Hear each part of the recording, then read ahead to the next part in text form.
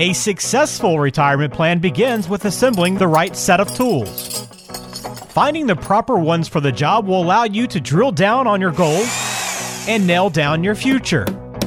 Scott Searles, certified wealth strategist and owner of Skybox Financial Group, constructs retirement plans for clients every day and will share that knowledge and insight with you. It's time to open the retirement toolbox Investor and get to work. beware. We're going to be spotting some red flags when it comes to picking an advisor on today's show. Welcome to the Retirement Toolbox. I'm Walter Storholt alongside Scott Searles, financial advisor and president of Skybox Financial Group, serving you throughout the greater Cleveland area, but also with an office in Bradenton, Florida. Find us online at skyboxfinancialgroup.com. Scott, good to be with you this week. What's going on in your world? Well, Walter, just enjoying summer. It's 95 degrees here today, so it's a toasty one. We picked a hot one I guess a good day to stay inside and hit the record button on a podcast, huh? Yeah, that's true. It's funny, though. I got a call yesterday from building management saying that two of the three air conditioning compressors on the roof are busted, and maybe a warm one tomorrow, meaning today. Oh, boy. Yeah. So, but I came in here this morning, and they seem to be cranking up. It seems to be fine. Okay, well, that's good. Yeah. Well, we'll see how they do through the rest of the day's taxing task of keeping you cool. Exactly. Because that's one thing. This is where not having hair comes in handy, right? Like being able to the cooling effect on the top of the head works pretty well. That's true. That's a very good point. I didn't even think about that. Yeah, I just think about how much worse in life you'd have it if you had hair, from a heat standpoint, at least. Yeah, but every time I go outside on a sunny day, that bald head of mine burns right up. I turn into a lobster like in 5 minutes. So. Thus the drawback. Or when I cut the grass and I hit my head on a tree or something, like a tree branch. Yeah, I see. Everybody sees this big cut on top of my head. See, if I had hair, it'd be hidden. So there's pros and cons. There you go. I have to sidetrack for a moment, just because you said your head would be red as a lobster.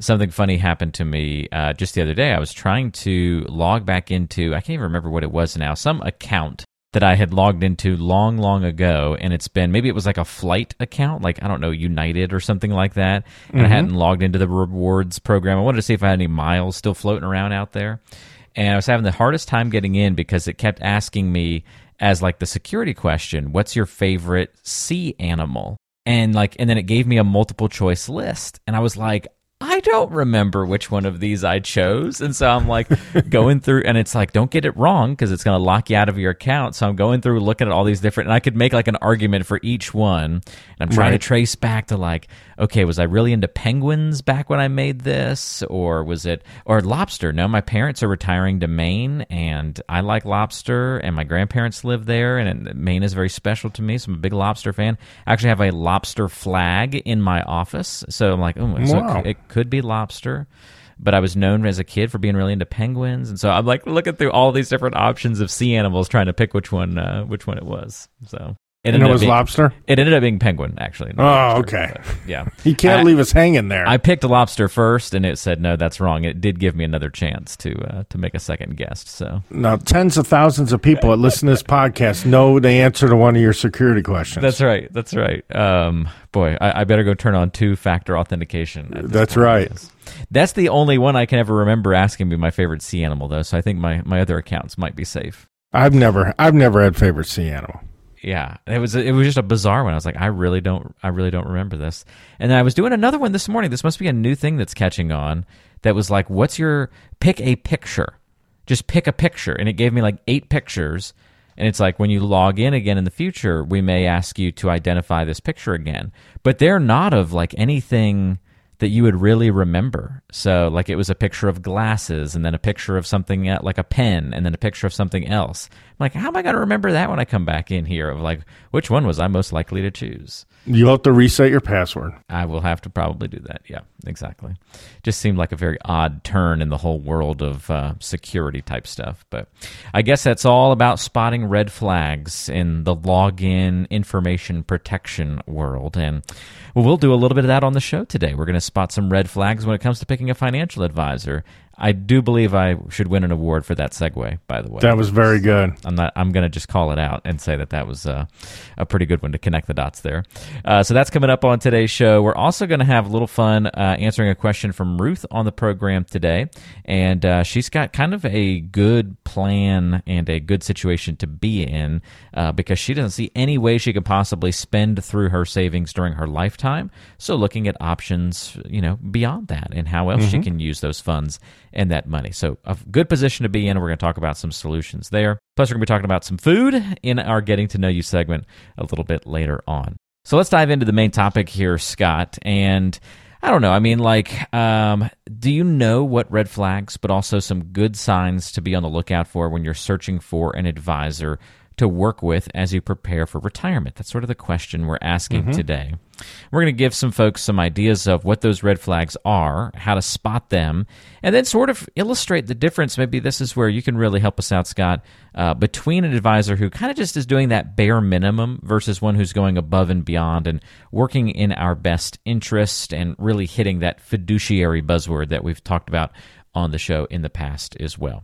Absolutely. So we've got a list of 5 potential red flags. Let's break them down one by one, Scott. The first one would be an advisor who works with people of all ages and all levels of wealth. Well, that doesn't really sound like a bad thing. Why would that be a potential red flag? Well, you know what, Walter? You can kind of compare this to going to the doctor. When you're having a heart problem, you don't go to see your podiatrist. Or if you're having a heart problem and you go to your general family medicine doctor, he's going to say, whoa, you need a specialist, and he's going to send you to the heart doctor. So you really want an advisor, though it's kind of also that, know a few things about a lot of topics kind of scenario. Would you rather have somebody that knows a few things about a lot of things or somebody that knows a lot about the things that are specific to you? And that's where working with an advisor, like for instance, with me, our firm, we work with people that are about 7 to 5 years to retirement and then in retirement because we specialize in that. We know all the strategies. We know how to work the taxes in retirement and do all those things. So that's what we specialize in. When I have somebody that comes in, maybe a small business owner or something like that, I have other advisors I refer off to because that's not my thing. I'm not keeping up on all the different topics that relate to them and their situation. I'm focusing solely on working with the pre-retirees and the retirees. And, another factor there too is that level of wealth. I think that a lot of advisors, when they're first starting out, maybe they're going to saying that, if the person can fog a mirror, you'll take them as a client kind of thing. Well, I think there reaches a point there when an advisor becomes so specialized that he is picky on who he works with and who that firm works with. And you'll want to have a person that is familiar with dealing with your level of wealth.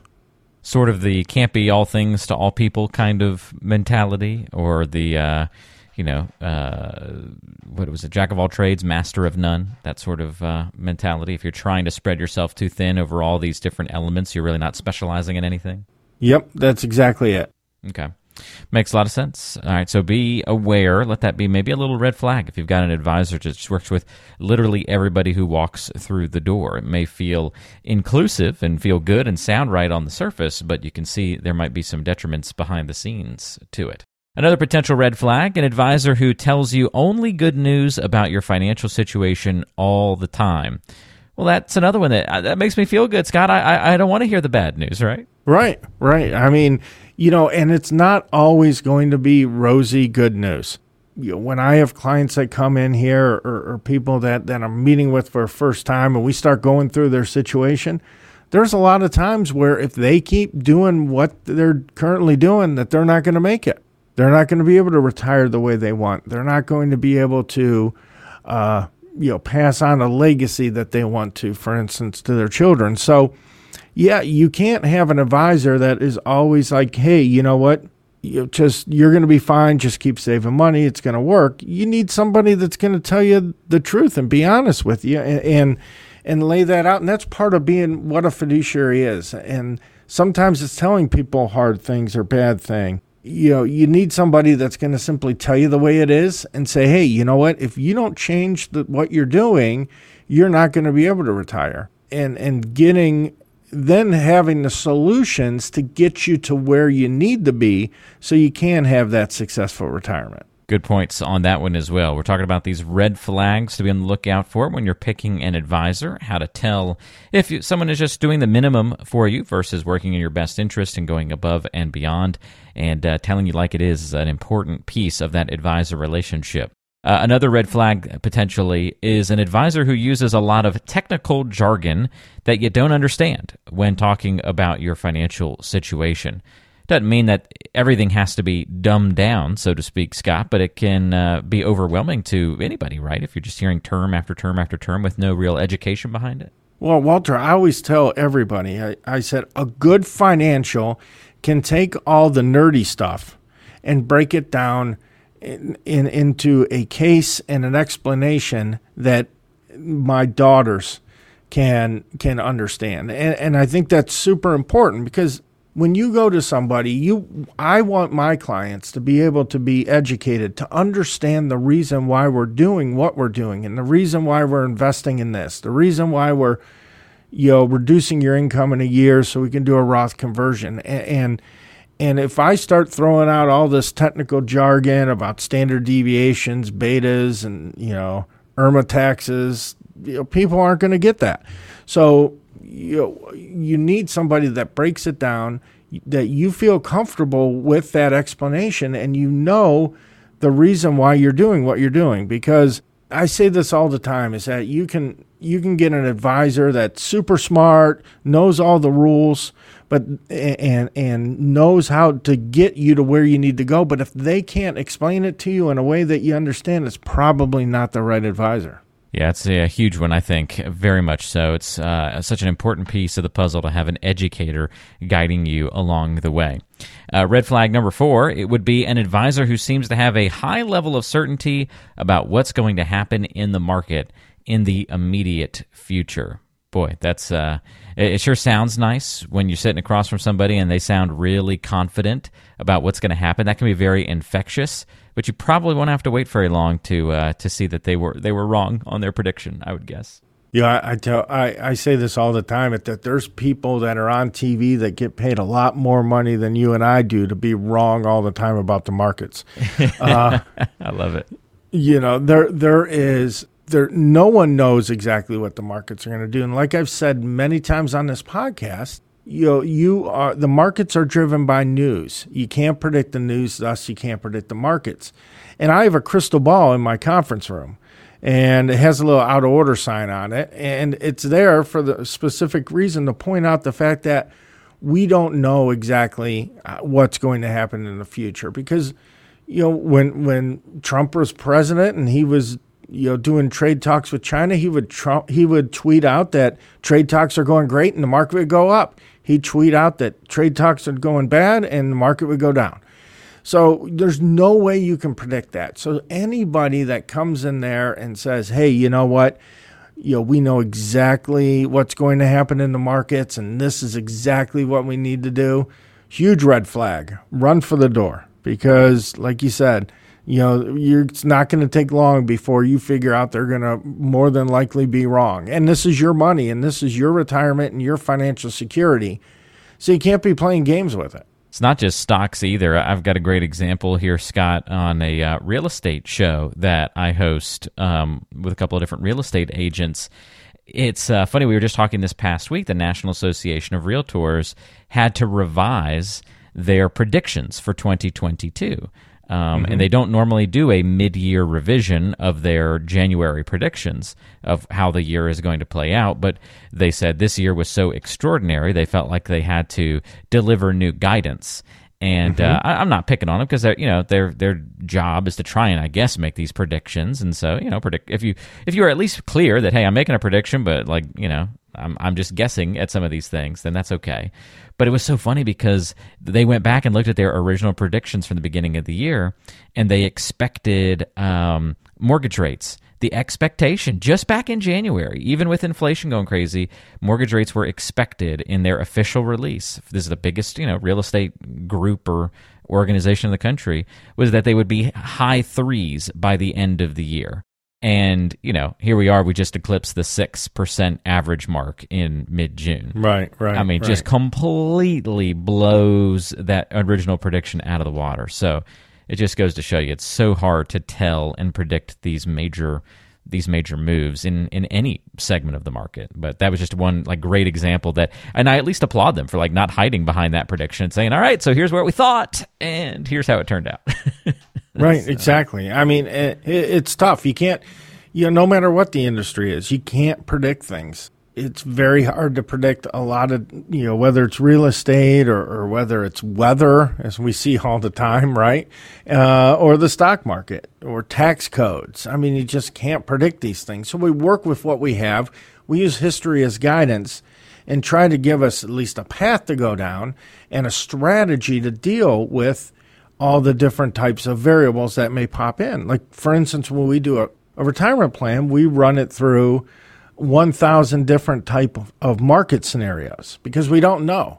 So we'll run it through 1,000 different market scenarios, and we'll see how that financial plan holds up in those different types of scenarios. So then that way we can make an educated decision on how we go forward because we can't predict the future. Good points there, Scott. Absolutely. And I hope you have questions as you listen to today's show and you hear some of these red flags and these conversations. If you do indeed have those questions, don't hesitate to reach out to Scott. You can call 888-742-0111, 888-742-0111. Talk about your situation, get a review of your financial plan. You can even schedule a time to meet with Scott from your smartphone or computer by going to talktoscott.com. That's talktoscott.com. Schedule a time to visit from there. We'll put that contact info in the description of today's show so you can find it easily. One more point here. We have one more red flag to go over, Scott. This would be an advisor who spends more time talking than they do listening. I would guess listening maybe is a higher priority of your job than actually doing the talking. Yeah, and I think this applies to a lot of different industries and a lot of different professions. If you go to see the doctor and the doctor just talks the whole time and never asks you how you're feeling or anything like that, that's a huge red flag. When it comes to financial planning, the whole idea on what I want to do is I want to create a plan and a strategy that's going to work best for the client. And if I don't listen to what the client's needs, wants, and wishes are, I can't create that plan that's going to be able to help get them and satisfies those needs and wishes. So I think that a big part of my job is simply just listening, taking notes, and doing very little talking. And I think it's very, very, very important if you want an advisor that's going to craft a strategy that's going to meet your needs. Great points all around, Scott, and we appreciate you walking us through these red flags. Again, if you've noticed some of these red flags, maybe with an advisor that you work with or have interviewed, might be a good sign to seek a second opinion of your financial plan. If you've got additional questions for Scott, don't forget to reach out, talktoscott.com, or give him a call at 888-742-0111. More to come on today's show. We've got that question from Ruth on the way. Plus, up next, we're going to get to know Scott a little bit better. It's getting to know you time. All right, so our fun question this month comes to us from the world of food, as you might imagine it would. We try to work food conversations into at least every other episode, it seems. What food did you love as a kid, Scott, that you now can't believe you actually ate it? Well, Walter, first of all, I love food. So, I mean, in every podcast, if there's food in there, I'm quite fine with that. But what food did you love as a kid that you can't believe you ate? Well, I would tell you I used to always love Spam when I was a kid. Oh, you were a Spam fan, huh? I was. You know what? My favorite meal was simply taking sliced Spam, frying it up in a skillet with some mac and cheese. I'd kind of mix them together and bind them together. I've heard some people eat that before, yeah. And then as an adult, I've had it, and I couldn't believe how salty it was. Oh, wow. But yeah, that's something. I've not had Spam in probably 20 something years. And you know what? Maybe, part of me says maybe I should just try it again because I used to eat it all the time. I used to love it, but it's very salty, and my wife has no interest in eating it. So, that's kind of a little bit of a roadblock right there. Yeah, that's very true. And I guess, Spam just gets a bad rap, but then people who really like Spam are very passionate about it for sure. Yeah, I mean, there's a lot of Spam followers. Yeah, that's very true. There's a reason they call the emails that you get that you don't want Spam. Oh, absolutely. Yeah. There's definitely a reason for it, right? Oh, man. I would say if I had to pick one, I have two. I once had cereal with Diet Coke in it because we were out of milk, but I really wanted cereal. That was a bad choice. I can't believe I ate the bowl, but it was not pleasant. It wasn't great, but I still can't believe I actually went through with eating it. And then the other thing, I thought this was just like a me thing, but it's apparently got a name, and other people like have talked about doing this, but like ice cream soup, letting ice cream just melt to where it's just basically really, really thick milk. And then, if it had chunks of stuff in it, then you're getting the chunkiness in with that milk. Like, if it had chocolate chips or something like that, just kind of drinking melted ice cream. I don't find that being super weird. No, I would still do it today, actually. So I don't know if that applies to this question, because if you can't believe you ate it as a kid, it implies you probably wouldn't do it today. Well, and I admit I've probably done that within the last few months. The kids will leave there you go. They'll leave their ice cream bowls out, and they haven't finished it, and then it's kind of all melted in there, and then so you're even getting it from the kids. If they don't finish theirs, you'll polish it off. Well, because it's just sitting there, and I'm cleaning up after them, like of course we all do after our kids, right? So I'm like, yeah. So yeah, that actually, Walter, I think you're quite normal. That's fantastic. I love it. The one other thing, I used to put Oreos in my cereal, like whole Oreos, and just kind of like let them get all mixed up in with the cereal and that kind of thing. That was pretty bad looking back. You would never known that they would one day come out with Oreo cereal. I know, right? I was onto something when I was a kid, I think. Yeah. Oh man, so unhealthy, but good stuff nonetheless. All right, well, let's get to one of our listener questions. Ruth has a good one for us today. Let's jump into it. It's time for the mailbag. We want to hear from you. All right, so you can submit your questions online at skyboxfinancialgroup.com. Look for the contact form. Ruth says, there's no way I'm going to spend through my savings during my life, so I'll end up leaving a lot to my kids. But they'll probably be in their late 40s or 50s when that happens. I feel like they could use the money more now while they're in their 20s and 30s to help with things like student loan payoff and home purchases. Should I start giving away money to them now? Ruth, that's a very good question, and there's a lot of different ways we can go with it. And first, I'll start with the fact that, if you want to give your kids money while you're still alive, which some people don't, you certainly can start giving your money away. You can start, there's limitations per person that, on how much you can give, but you can start to give your money away and help them out while why they can still enjoy it. And I hear that a lot from clients. And they say, well, I'd rather see my kids enjoy the money while I'm living instead of enjoying it after I'm dead. So there's a lot to be said about that. And that's a personal choice, but you can certainly do that. And it also depends a lot on what type of account you have your money in. Like if you're like most Americans and you've saved a lot of your money in your retirement plans, well, then just simply gifting them that money creates taxes for you and before you even give them any money. So that may be a case where we say, okay, well, maybe we start looking at Roth conversions and things like that so that when they receive that money, it's going to be tax-free. So they're not going to have to pay taxes on that money. They can get that IRA money from you tax-free, and that'll save them a lot. And then we can look at other areas where we can start to gift them, or maybe we do take a little bit of withdrawal from that IRA to give them some money. So it depends on what your wishes are. A lot of people give money away to the kids while they're living, like I said, because they want to see them enjoy it. But at the same time, you have to be smart, depending on the types of accounts that you have, and make sure you manage everything the right way. And you know what, Ruth, if you want to go to www.talktoscott.com, set up a 15-minute phone call with me, I'm more than happy to walk through your situation and maybe give you some different ideas. Great question, Ruth, and that goes for anybody you want to see if you might be a good fit to work with Scott to help troubleshoot some of your financial or retirement planning problems, issues, challenges, and get on the right track in regards to all of those elements. Scott can help you do that. All you have to do is pick up the phone, give him a call at 888-742-0111, or again, very easily, you can schedule online, talktoscott.com, the place to go, talktoscott.com.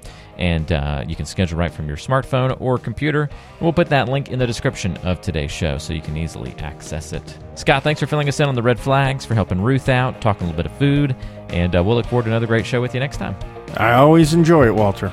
Good times. Another podcast in the books. Thanks for joining us, and we'll see everybody next time right back here on the Retirement Toolbox.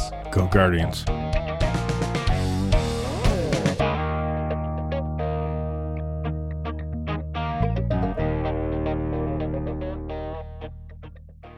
Investment advisory services provided by Skybox Asset Management, LLC.